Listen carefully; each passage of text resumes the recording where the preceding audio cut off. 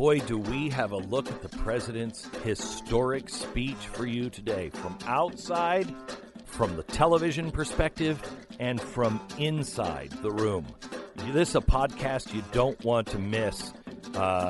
More hostile than I have ever seen. The angriest, meanest, most hate-filled room I think I've ever been in, and I've been in a lot of rooms feeling a lot of hate towards me, towards people, or from people, and I have to tell you, the hatred this president is feeling from the left is unprecedented. It was hostile third graders. Today, we're going to talk about that with several guests here in our Washington studio. And what's next for America and the American press? Well, let's look north to our neighbor Canada. What's happening there should frighten all of us. And a way for you to get involved. All on today's podcast.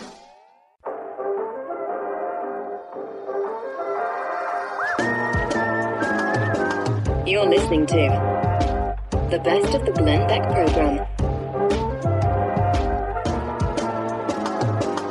Thomas Massie represents Kentucky's 4th congressional district that stretches all across northern Kentucky, 280 miles of the Ohio River.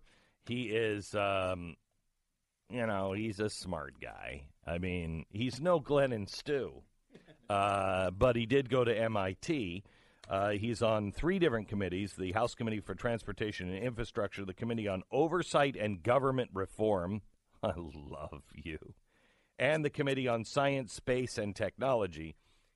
He's also the guy who last night took me down to the skiff and took a picture of me at the door of the skiff. Wouldn't let me in for some reason. Wouldn't let me in.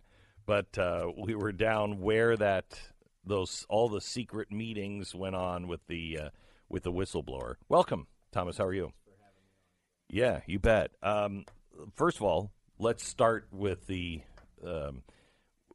We're halfway through a historic 24 hours. Yeah, we got the State of the Union last night, which was just outrageously good in my opinion, and then at 4 o'clock this afternoon, the Senate's going to vote to acquit.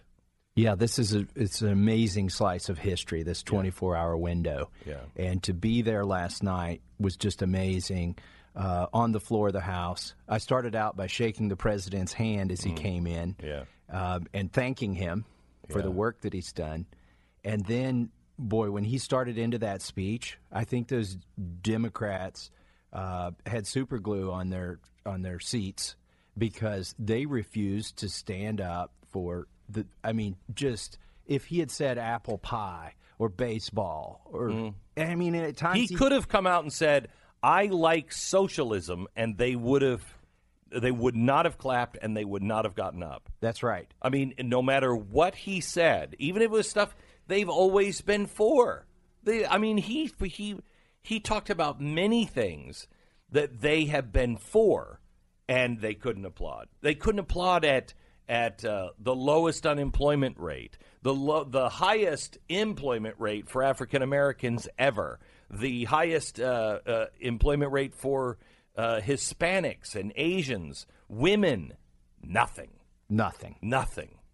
It was incredible. He got a few of them to clap for criminal justice reform because they co-sponsored the bill. But even people that voted for that bill wouldn't get up and clap or even acknowledge that the president did something good by signing the bill. Let me ask you this.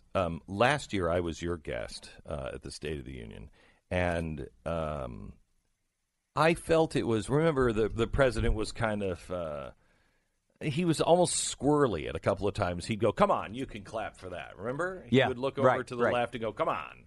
And it was still a little good-natured. Right. Last night, I felt from them hatred. I mean, that room was full. They hate him. Seething hatred. And, I shook the president's hand when he came in. To do so, I had to sit on the aisle. Yeah. So I was just a few feet from those Democrats who would not stand up for the president for anything good about America. And I would look over at them. And literally I could lean over and touch some of them and just look at them in the eyes and think, what is going through your head right now? What is it that you hate about this man so much that you're going to be so spiteful and hate our country? I mean, when he just talked in generalities about the country and how we need to put Americans first, they wouldn't stand up. Not a single one of them could I see clapping when he said we need to put America and Americans first. Right. I mean, there were things last night that he said. I thought this was a wildly uniting speech because there were things in there that pissed me off. You know, when he was talking about... Me too. Yeah, high-speed internet for everybody. I'm like, that's not the government's job. And that's one of the things that they were demanding before was high-speed internet for everybody. Well, good. I'm for that. Let's have companies do that, not the United States government. And I know, because how long did we spend on the stupid internet thing? Remember, if you're a mother. Oh yeah, what was the Lumbee tribe? Yeah, the Lumbee tribe. Right, they didn't have that one clip. They didn't have any. They didn't have any high-speed internet, and Obama wanted high-speed internet for everybody. Here he's proposing it, and they won't stand up. They won't even clap. He didn't extend an olive branch. He extended an olive tree. He did. An olive orchard. He did. Okay? He did. And they didn't take any of it. The Family Leave Act. I mean, holy cow. By the way, I didn't vote for the Family Leave Act. And I know that. And he's proposing to extend it. Yeah, to private companies. Right. And to me, he was trying to build a bridge to the Democrats. He was. That was a bridge a little far. Yeah. But all the stuff he talked about the unions. Right. He talked about the unions last night, and of course the new NAFTA agreement was a gift to the unions. Nothing. Crickets on their side. And, I mean, that's just incredible because some of those folks have co-sponsored those bills. Right. Some of them voted for those bills. Right. But they just hate him so much. So how are we going to get through the next 4.5 years? Oh, he's got to spank them at the ballot box again for them to learn that he's in line with Americans, and they're not. I mean, this was basically laying the framework for the 2020 election, or the stark contrast. It wasn't about an election, but you could see the stark contrast between what President Trump stands for and what the Democrats stand for. And he laid out a vision for America. And, State of the Unions or speeches are supposed to be and oftentimes are hopeful. And he did that at the end. I mean, he was talking about. That is the best speech. That's the best speech he's given. Last year, I thought it was the best speech he's given. He's good at this, which Stu and I were talking about it. Never would have expected him to be good at a State of the Union address because he's just not a great reader and not a great speech giver. Yeah. He's good off the cuff in his own way. I expect good rallies. I expect good one-liners at debates. I wouldn't expect but this was a State of the Union. He's good at them. I think this was a redefining of the State of the Union address. I think this one, I mean, when, there were so many, that thing is boring as snot every year, let's be honest. But there were so many. This one was anything but boring, especially if you were in the room. I don't know how did it translate not in the room, Stu? Could you feel the hatred? Not as much as you're saying. I mean, you could hear jeers occasionally. Oh, they were nonstop. Yeah. They were nonstop. You can't hear what's really going down on the floor. I mean, you can't hear it. You can't see it. It was nonstop. They got to a point towards the end. I don't know if you noticed this, Thomas, but you were close enough to it. They got to a point to where one woman actually put her head in her hands and just laid down in her own lap, just like, I can't do it anymore. I watched 2 or 3 of them walk out. Yeah, 3 of them I saw. Yeah. And literally, at times, he had to speak over them because they were jeering so loudly. Now, if you were watching it on TV, the sound was being picked up by his microphone. So you wouldn't have gotten the entire ambiance of the room, which at times was jeers from the Democrats. And he just, instead of acknowledging them, just plowed through. He plowed through all that. Yeah, he did. I mean, that was an expert last night, an expert performance at just plowing through. And I wondered if you heard that, because many, many times he was being jeered by them, and he just raised his voice, and he just didn't stop. Yeah, no. And that's what we're going to... And that was smart, because it was not detectable largely. I wish it was. Yeah. I really wish people could see the State of the Union the way I've seen it the last 2 years, because it's a totally different world. Can I admit to breaking with decorum at one point in his speech? In the beginning, we started chanting. We started a little chant where I was, 4 more years. Oh, I don't know if that came out on TV. I heard it. Did you hear that? Yeah. Okay. Well, I participated in that gleefully. Yeah, it was. And you know what's funny is every time the Republicans really responded with was when he was covering for them. That's right.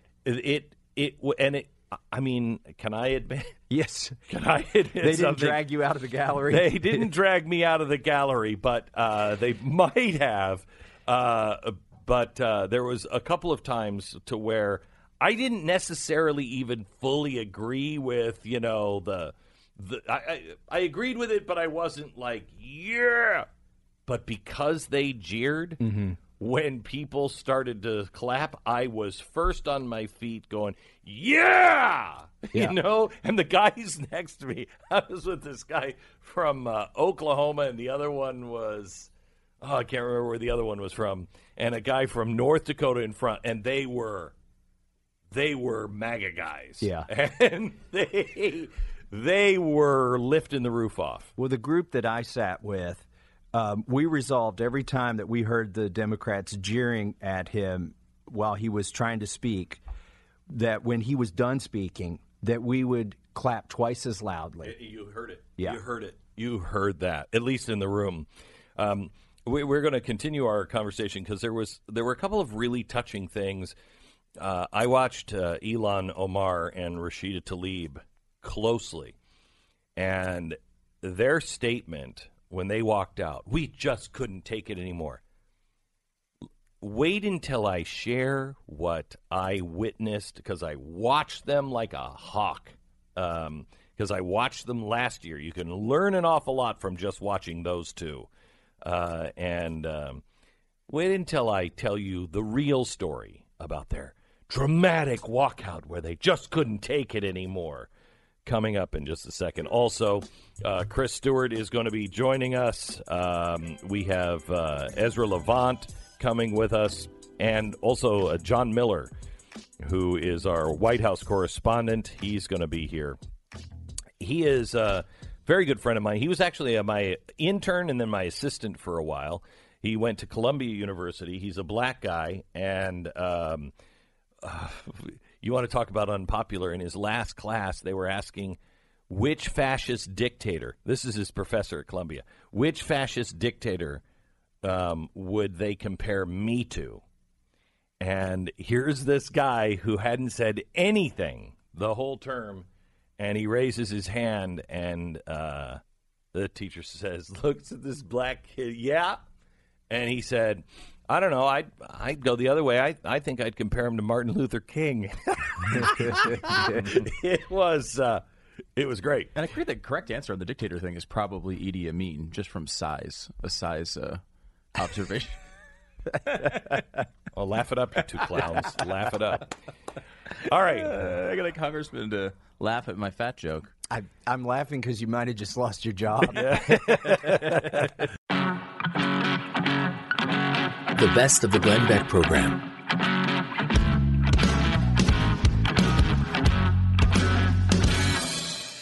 Hey, it's Glenn, and you're listening to the Glenn Beck program. If you like what you're hearing on this show, make sure you check out Pat Gray Unleashed. It's available wherever you download your favorite podcasts. I can't wait to give you my full picture of the State of the Union. We'll do that a little later on in the program. We have Congressman Chris Stewart from Utah who is with us. He is on the what committee are you on? I'm on the House Intelligence and Appropriations, which are two great committees, and also Budget, because I think the debt actually matters. Yes, it Imagine You're the that. one. Yeah, I know. But you were part of the you had to sit there with Adam Schiff the whole time. Yeah, it was fun watching him and the others. And that's the thing that I'm not sure people see or hear back home, because when the president introduces his guests, the cameras focus on the guest, and what they don't see are the Democrats sitting there, and in some cases actually booing and kind of hissing. They're like this, kind of like a second grader. When he reunited the Army family at the end, they were actually groaning through that. They were like, "Oh, come on!" I saw people turning around, looking at each other, like, I don't know what they were saying, but they were like yelling at each other. They were so mad. Yeah. They were yelling what they wanted to say to him. They were saying to each other during that really nice moment. Yeah. And America didn't see it. And they should. Or the little girl that he gave the scholarship to. Oh, my gosh. I mean, they should, according to their constituencies and their interests that they claim is important to them, they should have been clapping and cheering for that, to give her this opportunity. And instead, they sit on their hands. And, you know, it's funny, you mentioned Adam, and I watched him, and it was very clear he knew that the cameras were going to be on him at any time, so he was always careful. But his face never changed for the whole hour and a half. He just sat and stared with this painted-on smile, and I know it bothered him, and it was a lot of fun to watch. Yeah. Because he could see the energy and the support. And he knows, and this is really important, Glenn, he knows that they messed up. He knows that this is backfire. So? I do. I think he's look. Adam is a lot of things, but one of the things he is smart, and he can see and read and observe. And I'm not saying he wouldn't do it again. I'm certain that he would. But he also knows that they failed in convincing the American people that this president is. They made him stronger. Yeah, absolutely. They made him stronger. Absolutely. If that president, the one I saw last night, showed up for the next 270 some days, every day, that was the president that showed up, I think he would win in a Reagan-style landslide. That was presidential. That was positive. Looking forward, no little snipes. I mean, it was good. It was terrific. I mean, I've talked to so many people. You know, they call and say, "Hey, what did you think? What was like?" And so many people have said to me, you know, there were a number of times I actually was brought to tears last night. Yeah. I mean, it was an emotional, very positive. It really That's was. The other thing is there was nothing negative about this speech. Yeah. It was very, very positive. That's not what the left is saying. That's not what CNN and everybody else. They're saying this was a destructive, dividing speech. I have a hard time finding it. Well, you have to scratch really down low to find something. I mean, look, some of the policies they disagree with. I get that, but this is a very forward-looking, very, I thought, uniting event, and it could have been if anyone had any open heart about this at all. So, is Nancy Pelosi? Has she gone totally insane? I mean, I can't imagine how she thought that was a win last night for her to do that. And if I may, can we play the Joe Wilson moment? This is from an Obama State of the Union. Listen to this. There are also those who claim that our reform efforts would ensure illegal immigrants. This, too, is false. The reforms I'm proposing would not apply to those who are here illegally. Okay, look at Nancy Pelosi's face there. And Joe Biden just shakes his head in despair. And this was a big deal. Joe Wilson was right. Last night in the president's speech, he is saying we're stopping all of this health care going for free to illegal aliens. So Joe was right. It was in the bill the whole time. That was a week-long walk of shame. I think they tried to censure him, did they not? Yeah, I believe they did, and we're gonna do something to call attention to this. As I was saying to you before we came on the air, we just left a meeting where they're considering their options. But she is the Speaker of the House, but she is also just a member of the House, and she has to abide by the same decorum that the rest of us have to. And what she did, and it was such a mistake. It was so unnecessary. It was so calculated. I mean, she planned on doing this, and how she thought that was a win, I just don't get it. It's like you said, has she lost her mind completely? It's they're driven. I've never understood the Trump derangement syndrome, and I think some people were driven by that with Barack Obama. They just were so blind by the lies and everything else. They just couldn't get past it. We just stopped talking about it. We just were like, okay, well, American people have made their choice. Great. Yeah. Let's look to the future. These guys. They can't. They are driven by their hatred for him, which is going to make the election night in November so much fun. Yeah, because I agree with you. I think the president. I think the president is in a wonderful spot right now. I think he's in a very strong spot right now, and they, as you said, hate him so viscerally. I can't imagine what it's going to be like then when he's reelected, and reelected, I think, in a pretty powerful way. What's amazing to me is. What happened with Rush Limbaugh last night and their reaction. They have people on their side that have received presidential medals of honor that I have thought, this is a Marxist. What are you doing? And there's been people also that have done really good in the past, and then politically I completely disagree with them. But I can sit there and see, okay, this person means a lot to half of the country, whatever. They couldn't even do that. No, and you may disagree with someone, but you still recognize that they were a leader and that they were a powerful proponent for things that they believed in. Right. And we may not agree with those things, but they're still a powerful leader, and we need to recognize that. That's all we were looking for last night. And I don't even think that. Here's a guy, for the president to do that and to present it to him, which is a first, to present it to him would lead one to believe that he's very ill. He's very ill. And that was a humanitarian thing to do. And they couldn't even give him that. Yeah. Well, and so their reaction was very predictable there. But I'll tell you what isn't predictable, and it's even harder for me to understand, and that's when the president says things like, America's the greatest country God's ever given to man, and they sit on their hands and scowl. Yeah. And if I were the president, I would turn to him and I'd repeat it, and I'd say, I'm going to say it again. America's the greatest gift ever given to man, and have the cameras focus on them, and have them sit there showing them scowling. I really think Congress should, you guys should try to get cameras on them. Yeah. I've learned more about your job and his job in the last 2 years just going to the State of the Union. Tanya and I went to the White House Correspondents' Dinner once. And honestly, I went home, I went to the hotel, and I took a shower. Yeah. I felt dirty after that. It was awful. And both of us were like, never again. We left early and never, ever again. So I kind of expected that kind of thing here, and it's not. And you learn so much. When I watched Rashida Tlaib and Ilhan Omar, and I watched them the whole time. And when I go through and describe what they were doing the entire time, and then they walked out and they issued the statement, we couldn't take it anymore. It is, I watched it. It was a performance. It's a performance. They don't care. Yeah, Barack Obama and I didn't agree on very much. And there were some things that he said and did that I found deeply offensive and I thought were unconstitutional and a danger to our republic. But I still went to the State of the Unions, and when he said something positive and true, I stood up and acknowledged that. They just can't do it. They just can't do it. And it's not that it was – you don't even have to give him credit.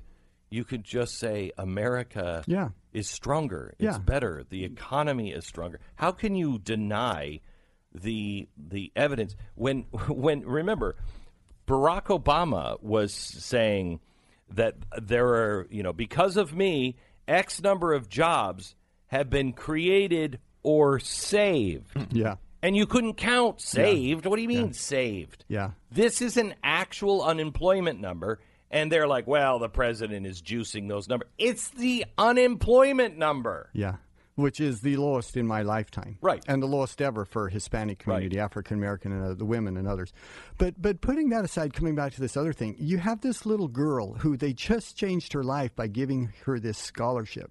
And they sit on their hands and boo. You have the Tuskegee Airmen, 100 years old, that was a World War II hero. Yeah. And they won't even acknowledge him. And the only reason is not because they don't like him. It's because they will not give this president a win on anything. They won't acknowledge that he can do or say anything positive for our country. I think they hurt themselves. This impeachment was a huge mistake, critical error on their part. Look at what they are doing in Iowa.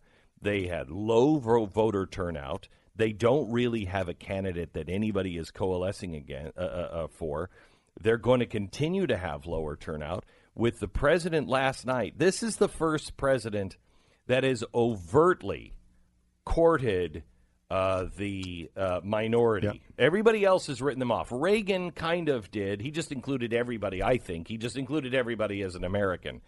And there was no hostility there.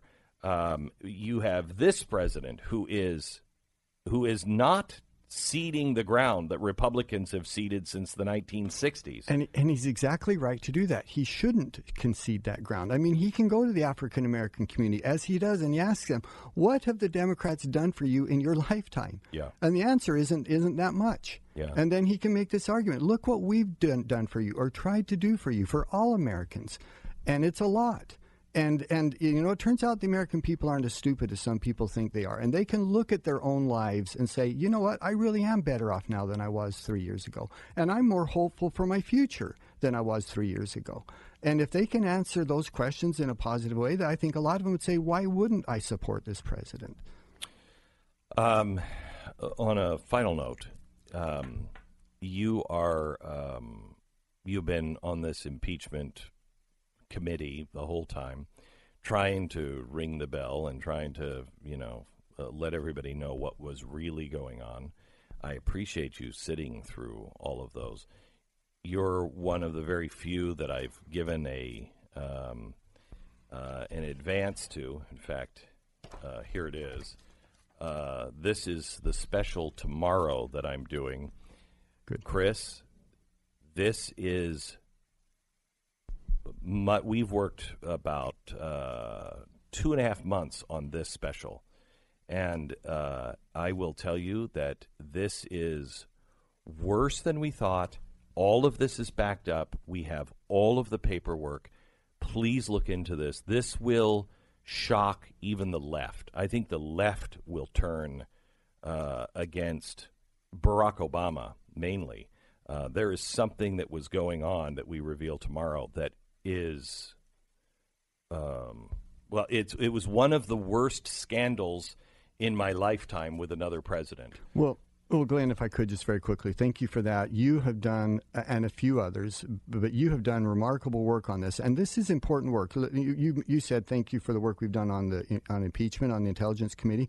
I'm more proud of anything, the work we did previous to that, where we said for 3 years, hey, the Department of Justice, the FBI, and some of these directors were corrupt, and they politicized these agencies in a way that destroys our democracy if we would not have known that. So are we, I've only got about 30 seconds, are you going to pursue it? Are we going to pursue it as a nation and clean this up? Well, I tell you who I have great faith in, and I really miss. Attorney General Barr is very serious about this. He's committed to doing it. He doesn't have a dog in this race, and he doesn't have to make a name for himself. I'm very hopeful. Okay. Chris Stewart from Utah, thank you very much, Congress. This is the Best of the Glenn Beck program.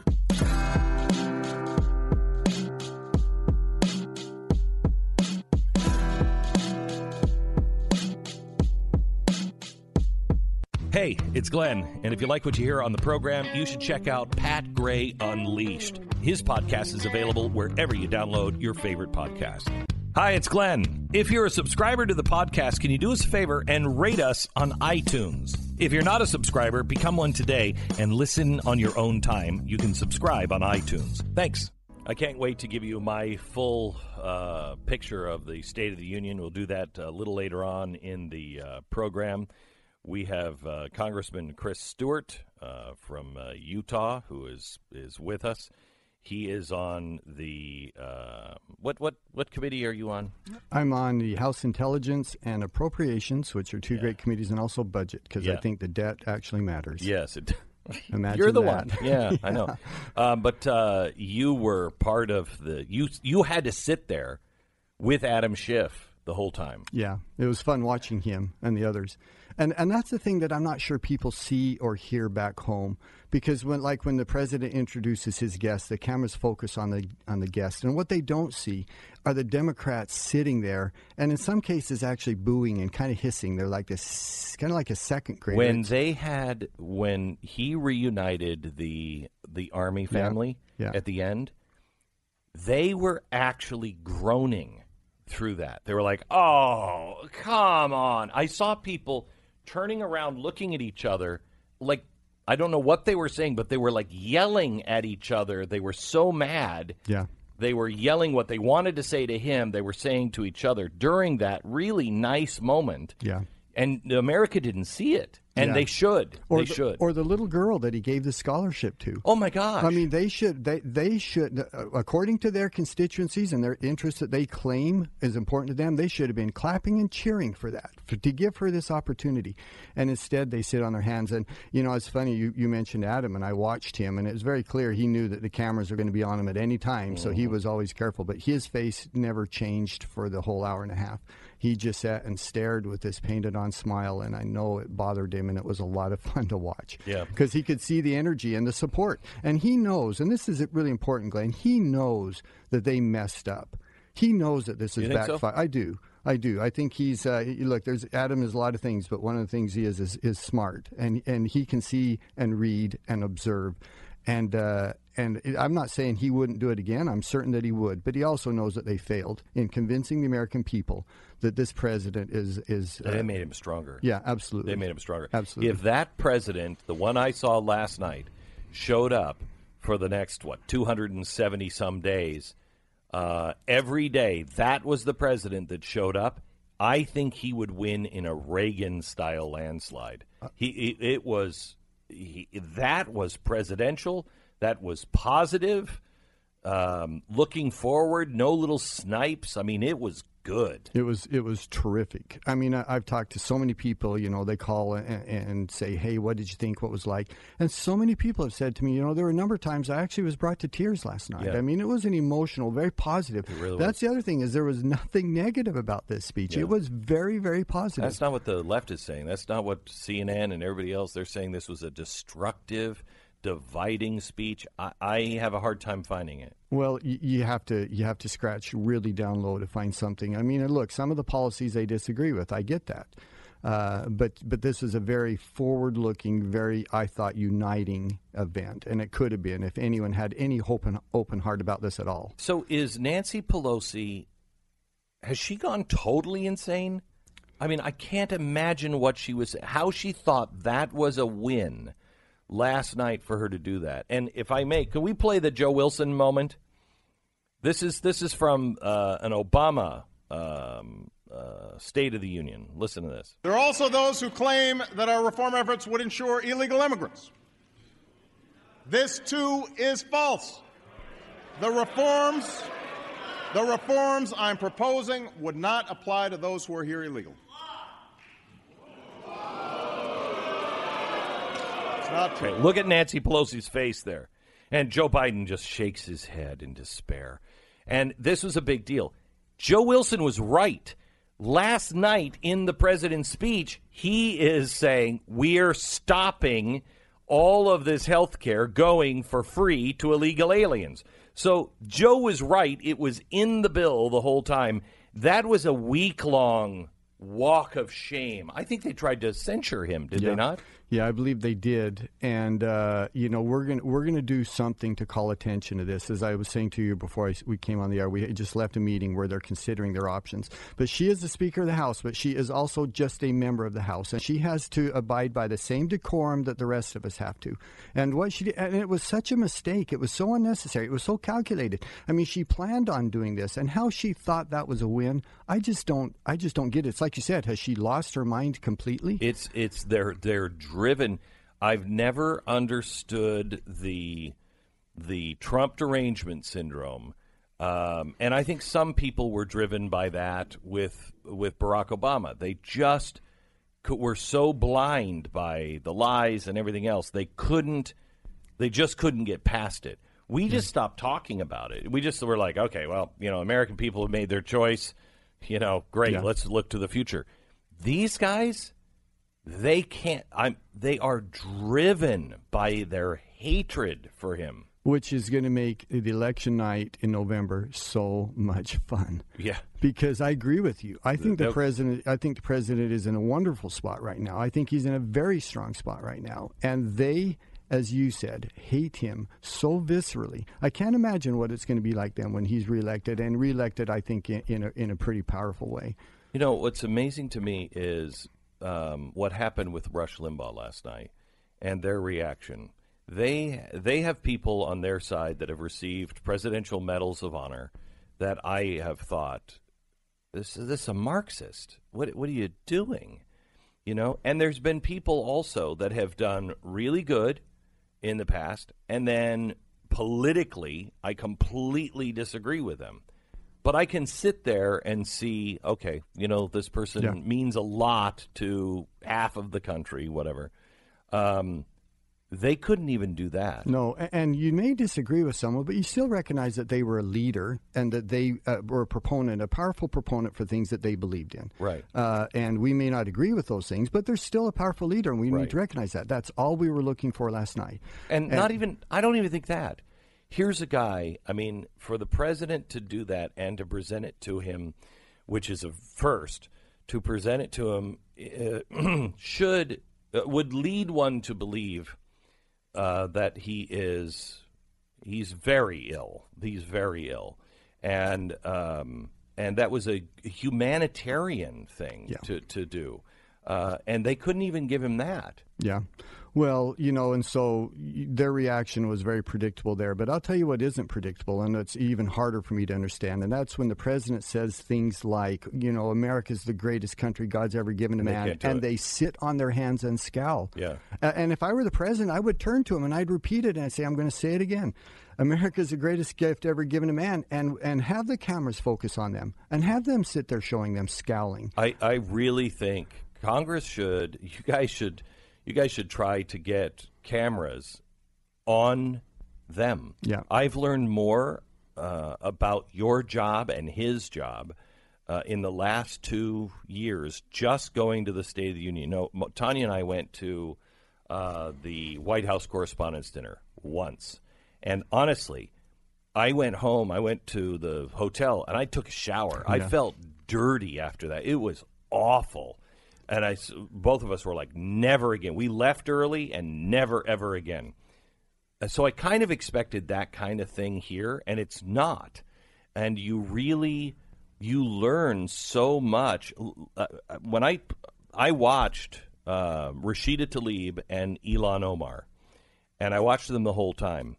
And when I go through and describe what they were doing the entire time, and then they walked out and they issued the statement, we couldn't take it anymore.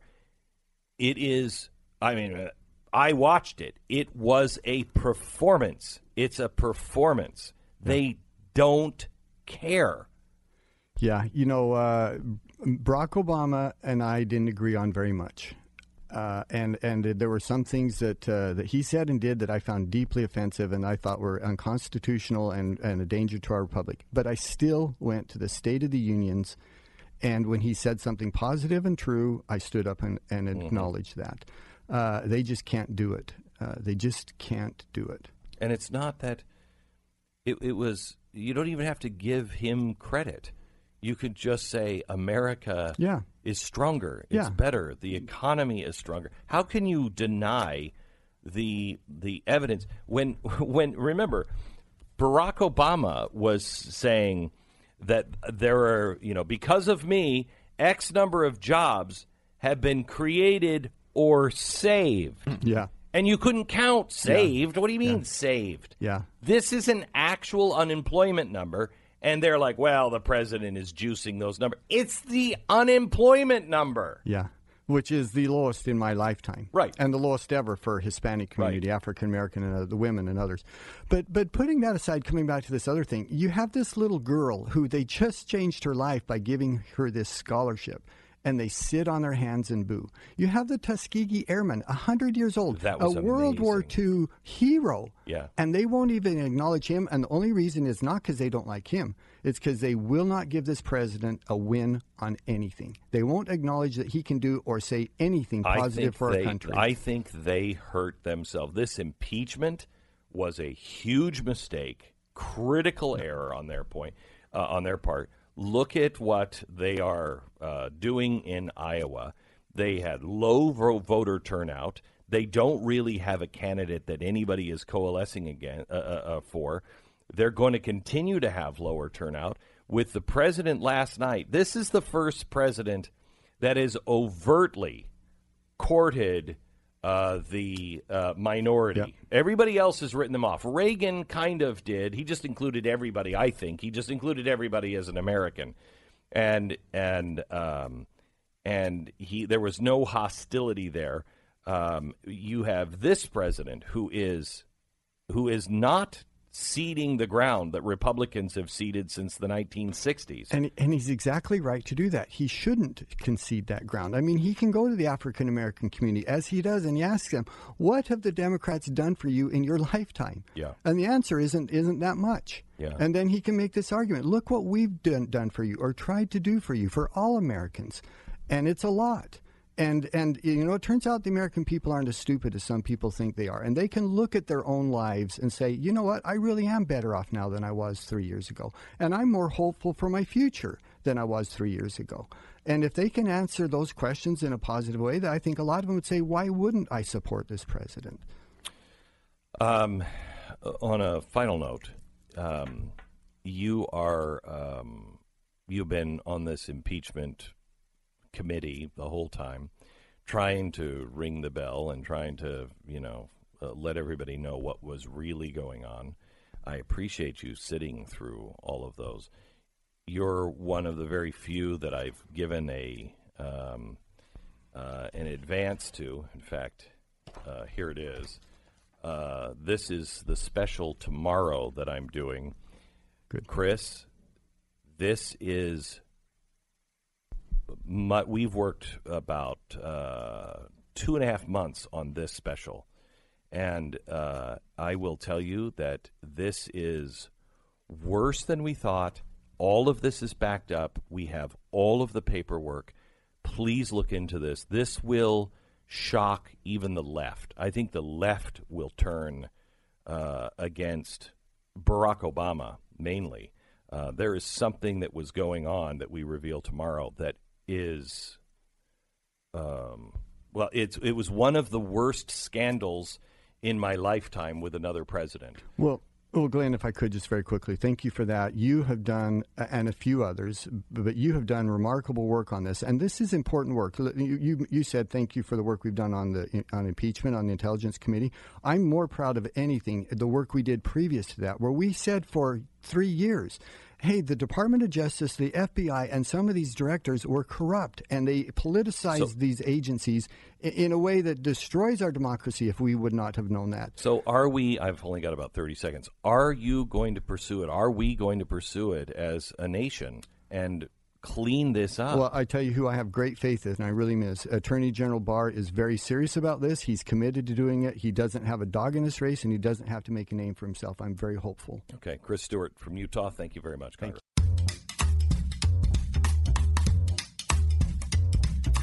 You're listening to the Best of the Glenn Beck program.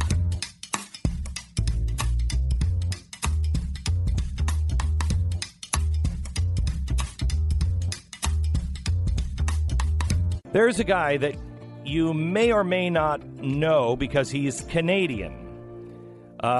He has been on the conservative front of Canadian politics for a very long time.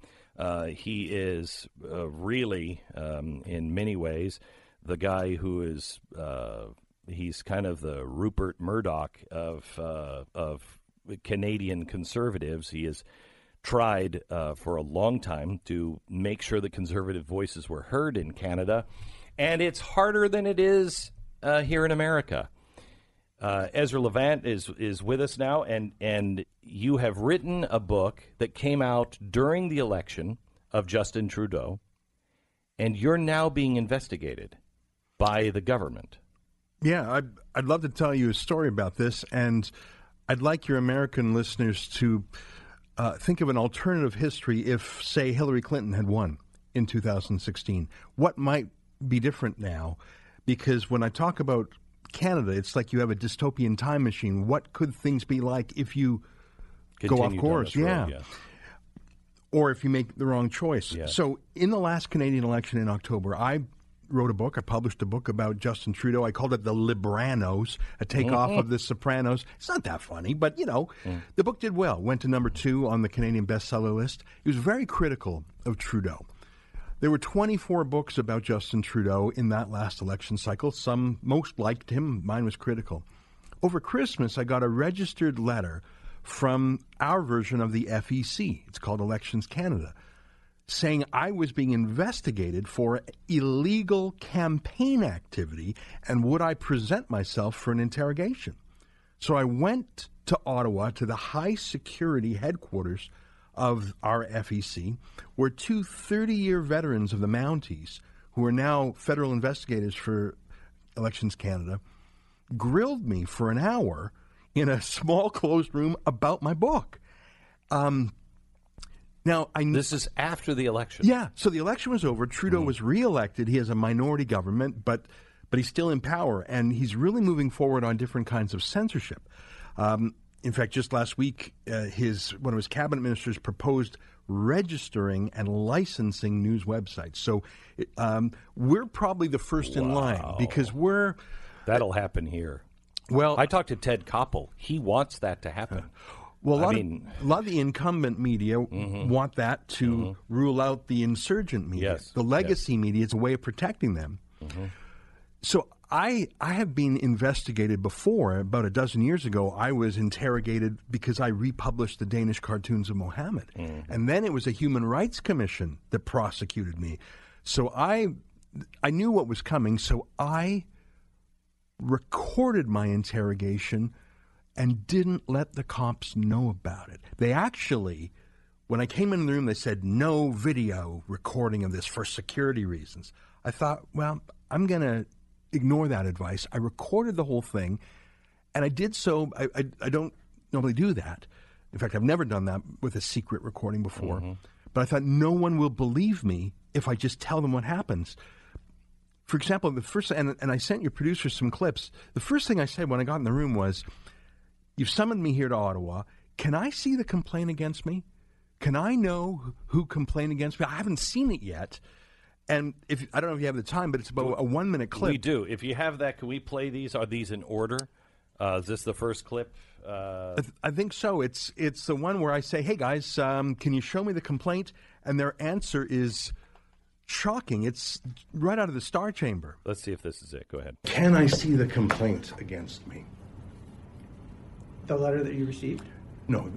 I presume that you're investigating based on a complaint. Yeah. Oh, this is still part of the investigation, so we'll have to, once the investigation's been completed, the commission will have to make a decision, and at that point, he'll have to decide if that is releasable or not. It's not something that usually is released, no. So it's a secret complaint? It's not a secret complaint. It's just a complaint that's part of the investigation. And to keep the integrity of the investigation right now, you'll understand that we can't share everything that we have. I don't want everything that you had. If I'm here to meet a complaint, but you won't show me the complaint, how can I possibly meet the complaint? How can I possibly respond to something that you won't show me? Well, though, I think the letter was quite clear on what the infraction is alleged, and this is what we want to clarify with you. Well, did you generate the complaint, or was it from an outside party? No, we didn't generate the complaint. Okay, so someone did not generate the complaint. So someone external to your office generated the complaint? That is usually the case. Is that the case in this case? Yeah. Yeah, we did not generate the complaint. Okay, was it the Liberal Party that generated the complaint? We can't go into that, sir. So you won't tell me who the complaint is? The complainant is? That's a secret? Yeah, no, not at this point. So at what point do you tell me who the commissioner is the ultimate responsible person for the investigation and how this is decided. So how do I know what conduct has been complained about if you won't tell me? You don't have a right to face your accuser? I don't even know if there is a complaint. And I don't know if they're asking me questions as misdirection.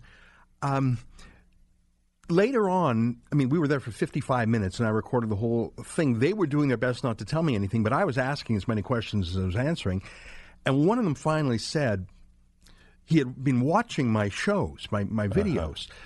And in one of them I said, of course I published my book during the election. That's when people want to know about an election. You don't publish a book after the election. There's going to be 1,000 books about Donald Trump this year. Yeah. You would publish them before, not after. Right. And he there's a clip you have there where he says, I think it's number... Here, yeah, the investigators. The timing, exactly. Yeah. Question. This is clip 4, please. Investigators question Ezra on his release of the Trudeau book during an election. They said that's what made it an election crime, is that I wrote about the election during the election. It's unbelievable. He says it. Watch. So when you came to your decision, you're going to author a book, release a book in time for the election, and I don't have your own words, but online, when you received a letter from Madame Gigoux, you did a blurb online that I watched, and you speak about, of course, that it was released in time for the election. Which, if that's your position today, that wouldn't allow you to have the exemption for advertising for a book. So that's why we wanted to clarify that with you. Perhaps you were misspoken when you spoke online, so we're here to try to clarify. What the hell does that even mean? What exemption? What are you talking about? There's the law as written says books and the promotion of books are exempt from prosecution. And so when I first got this threat letter over Christmas, I did a video saying this is ridiculous. Books are specifically exempt. This has got to be a mistake. They haul me in anyways. And he had watched my video and he said, oh, you admitted that the book was timed for the election. Of course it was.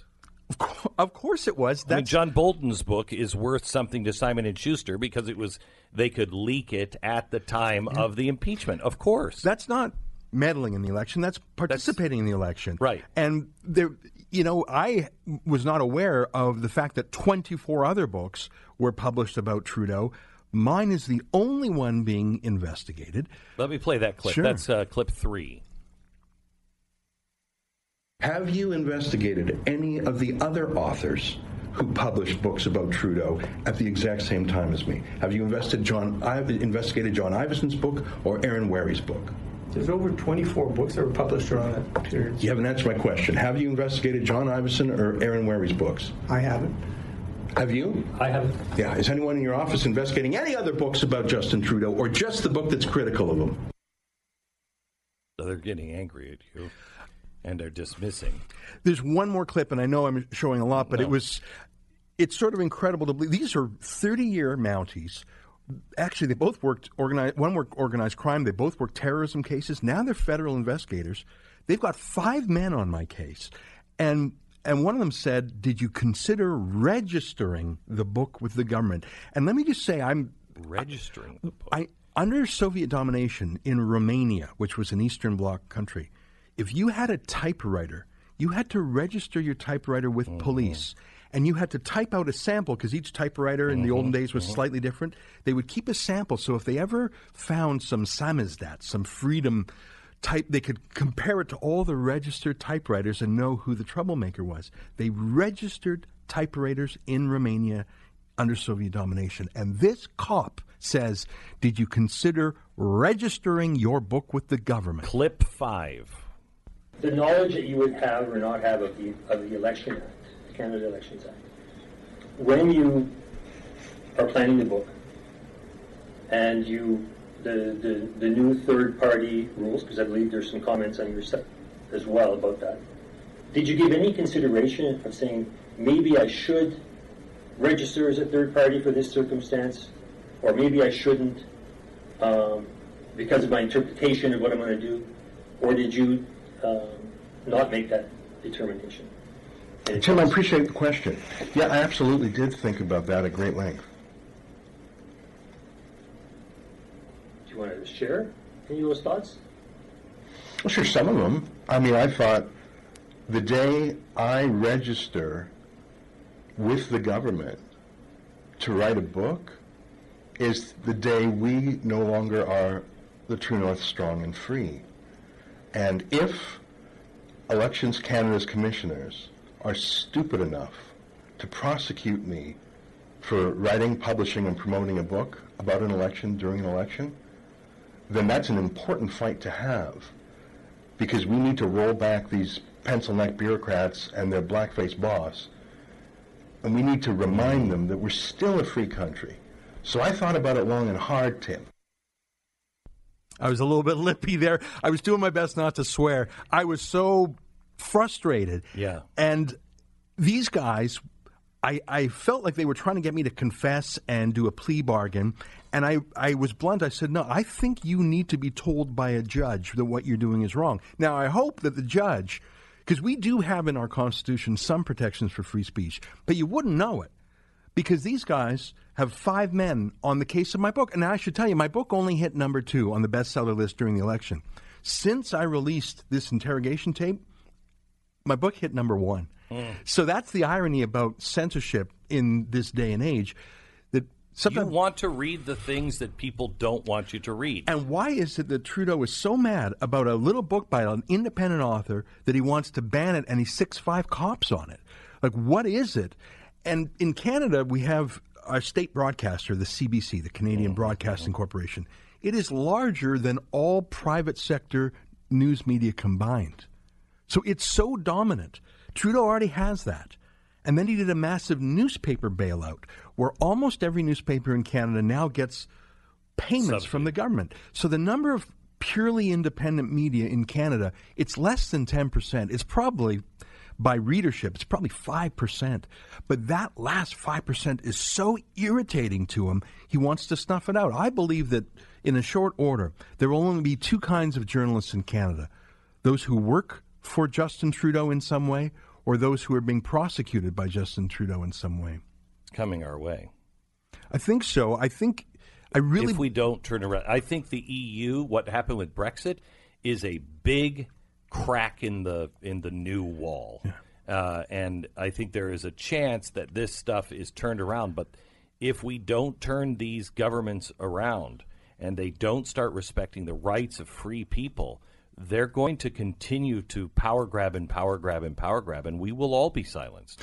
You and I spoke on the radio once about Tommy Robinson, a dissident journalist who was put in solitary confinement for 66 days because of his reporting about a rape gang. That's worse than Canada, and Canada is worse than America. So this is your early warning. The UK is terrible. Canada is not as bad, but it's dangerous. My friends, it's easier to fight in the first ditch than in the last ditch. And it is so much harder to regain a freedom than to keep it. And I just hope that, I mean, you're one of the guys that they would want to censor. Oh, yeah. Rush Limbaugh, Yeah, no. the rage against Rush Limbaugh is because he didn't toe the line. Yeah. All right, back in just a second with just a little. So I just have to say this out loud. Ezra Levant is... he's the founder of the Rebel Media website up in Canada. He is the host of the Ezra Levant podcast. He has been outspoken for a very long time. Usually, usually, I mean, first of all, every time I see him, he introduces himself. He's really, really humble and quiet. But usually if someone gives to somebody else's charity, especially in a large way, they make a big deal out of it. I didn't know that you have been donating, your company, your team, and your listeners have been donating to the Nazarene Fund now for a long time, $5,000 a month commitment. Why? I'm so appreciative. I didn't know that you were doing this. Can we turn his mic up? There we go. Credit to our donors and our viewers. I went to Iraq just over 2 years ago with a small team, and we saw the genocide against Christians. It's really ethnic cleansing, and it's being ignored by all the powers of the world. Yeah. Even, I regret to say, I think even the church has ignored it. I mean, some great exceptions. Yes. Like Samaritan's Purse is a notable exception. Yes. And so we did some videos about this, but I thought, well, let's help. So let's raise some money for these Christians. I'm Jewish myself, and I saw so many analogies with the Holocaust, the desecration of the Christian cemeteries, the marking of the door. In Germany, it was the yellow star. In Iraq, it was the Nun, the Nazarene symbol. And also the fact that the West ignored it. Yeah. So it really was a lot of echoes of the Holocaust. The Blaze Radio Network. On demand.